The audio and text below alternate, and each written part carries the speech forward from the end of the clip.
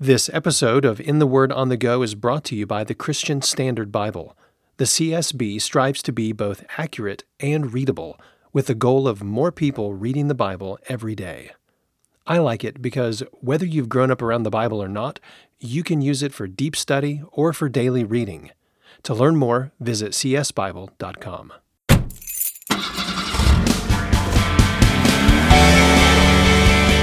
This is In the Word on the Go, the podcast where we look at one verse from God's Word for 10 minutes of your day.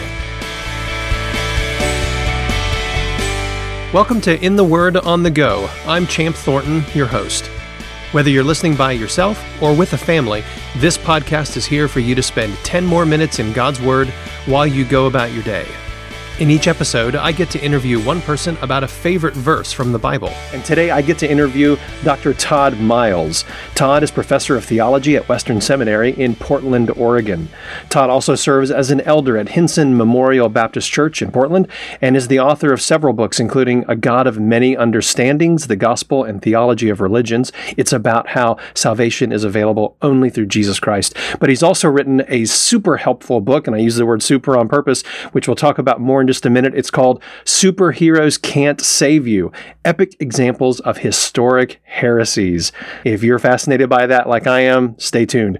Todd is married to Camille and they have 6 children. Todd, it's great to have you on the podcast. I've been looking forward to this. It's good to be here. Thank you. So what passage do you have for us today? Let's look at Philippians chapter 2, verses 6 and 7. This is, it comes in the context of Paul being very practical, trying to get people to be united, the people of the church of Philippi.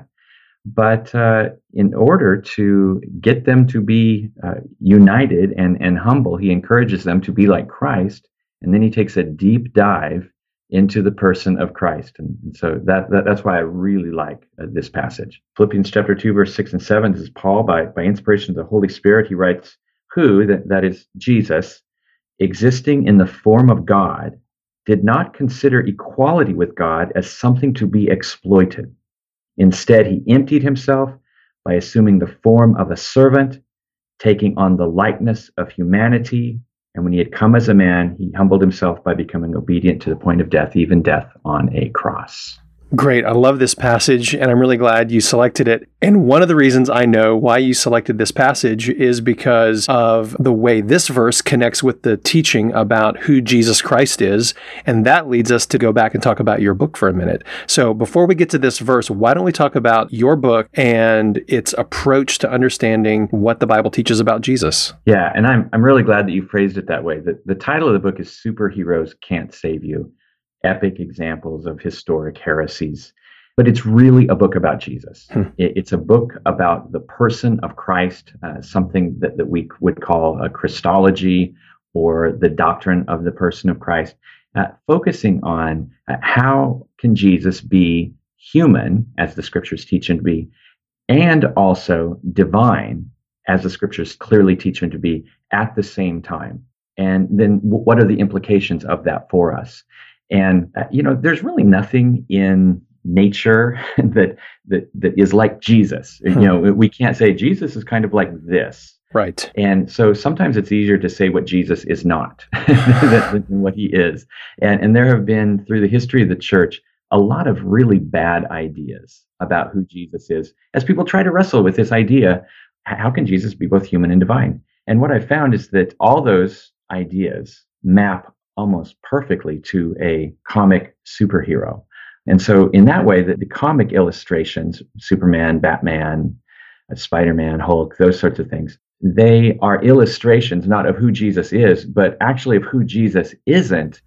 But sometimes we, in our own experience today, and also in the past, kind of lapse into this kind of thinking about who Jesus is. And so I basically, in the book, I talk about who Jesus is. I contrast him with these historic bad ideas that are still kind of prevalent to what today as well.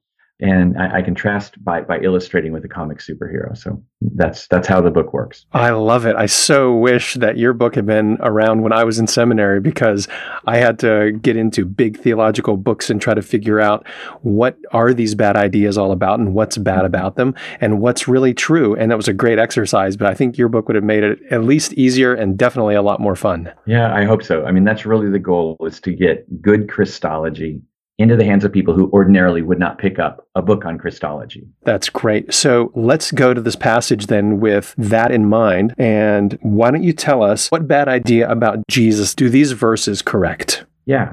And so Paul is telling the people of Philippi to have the mind of Christ, be like Christ. And we might think, well, how on earth can we be like Christ? He was God, right? Right. Well, then Paul says that he emptied himself, assuming the form of a servant, taking on the likeness of humanity, when he had come as a man, or other translations would say being found in the form of a man. And that verse, the phrase that says he emptied himself, this historically has been called the kenotic heresy.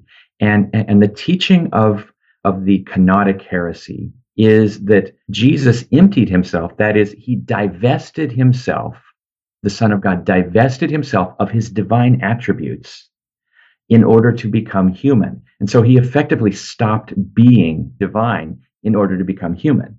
And of course, the gospel won't allow for that, because Jesus has to be fully human and fully divine in order to save us. And so a lot is on the line here. And then as we look at this passage, it says he emptied himself, and we call it the kenotic heresy because the word there is kanao. He poured himself out, maybe translations will say. But how did he do that? Well, there's three phrases after: assuming the form of a servant, taking on the likeness of humanity, when he had come as a man.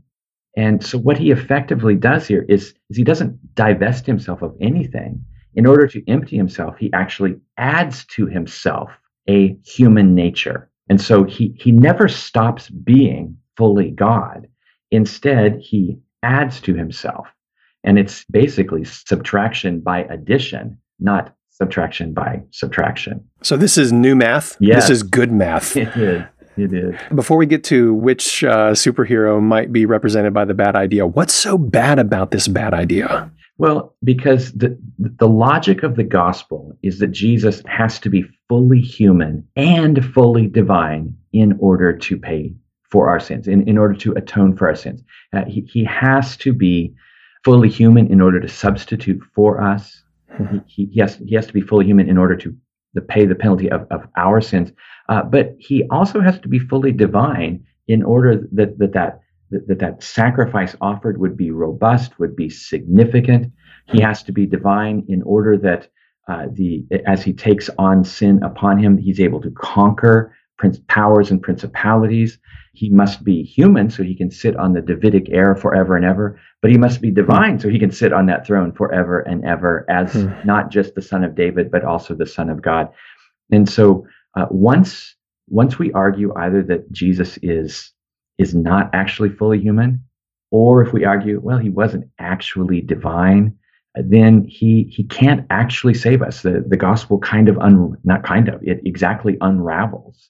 And so it's very, very important, this study of the person of Christ. Which goes back to the title of your book, which is Superheroes, for all their strengths, can't save you. And there's only one savior. So why don't we talk for a moment, which superhero would be represented here by the bad idea if you reject this passage? Yeah. And so this is like bonus stuff, because I don't have this in the book for this passage. I actually asked people, hey, if you come up with a good illustration for this, let me know.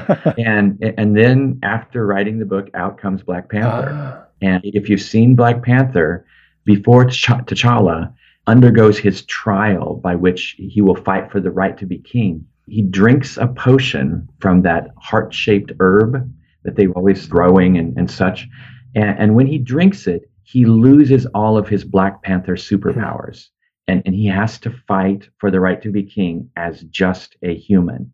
And of course, there is no potion with a heart-shaped herb that the Son of God drank before becoming human. Right. He incarnates, he takes on flesh, but he never stops being the Son of God. He's always fully and completely divine. So 100% man, 100% God. Yes. Any pouring out is not a loss of any part of his divinity. Yes, that is so important to hang on to, that when he took on flesh, when he became a human, he did not stop being God in any way. That doesn't mean that he acted on all of his divine attributes. I would make the argument that he did not. He chose voluntarily not to use the attributes, the divine attributes that are inconsistent with authentic human living. He never took shortcuts. He fought temptation as a human does, but he never stopped being God. And that's so important, not just for the gospel, but all of the implications of the gospel after that. Yes, and it's such an encouragement because we know that when we bring our sins and our struggles and our burdens to him, nothing is too hard for him. He never turns and says, well, I'm not quite up to that challenge. He's up to all of it. That is absolutely true. When Jesus Christ goes to the cross as a human, he goes as the Son of God, the most powerful being in existence, right? Because he is fully, completely God. And he brings all of that amazing power and wisdom and knowledge and discernment and glory, all that goes straight into everything that he does as our Savior, as our great high priest, as the King of Kings and Lord of Lords. He has it all. Todd, it's been great to have you on the podcast. Would you just close our time by praying these verses as we close?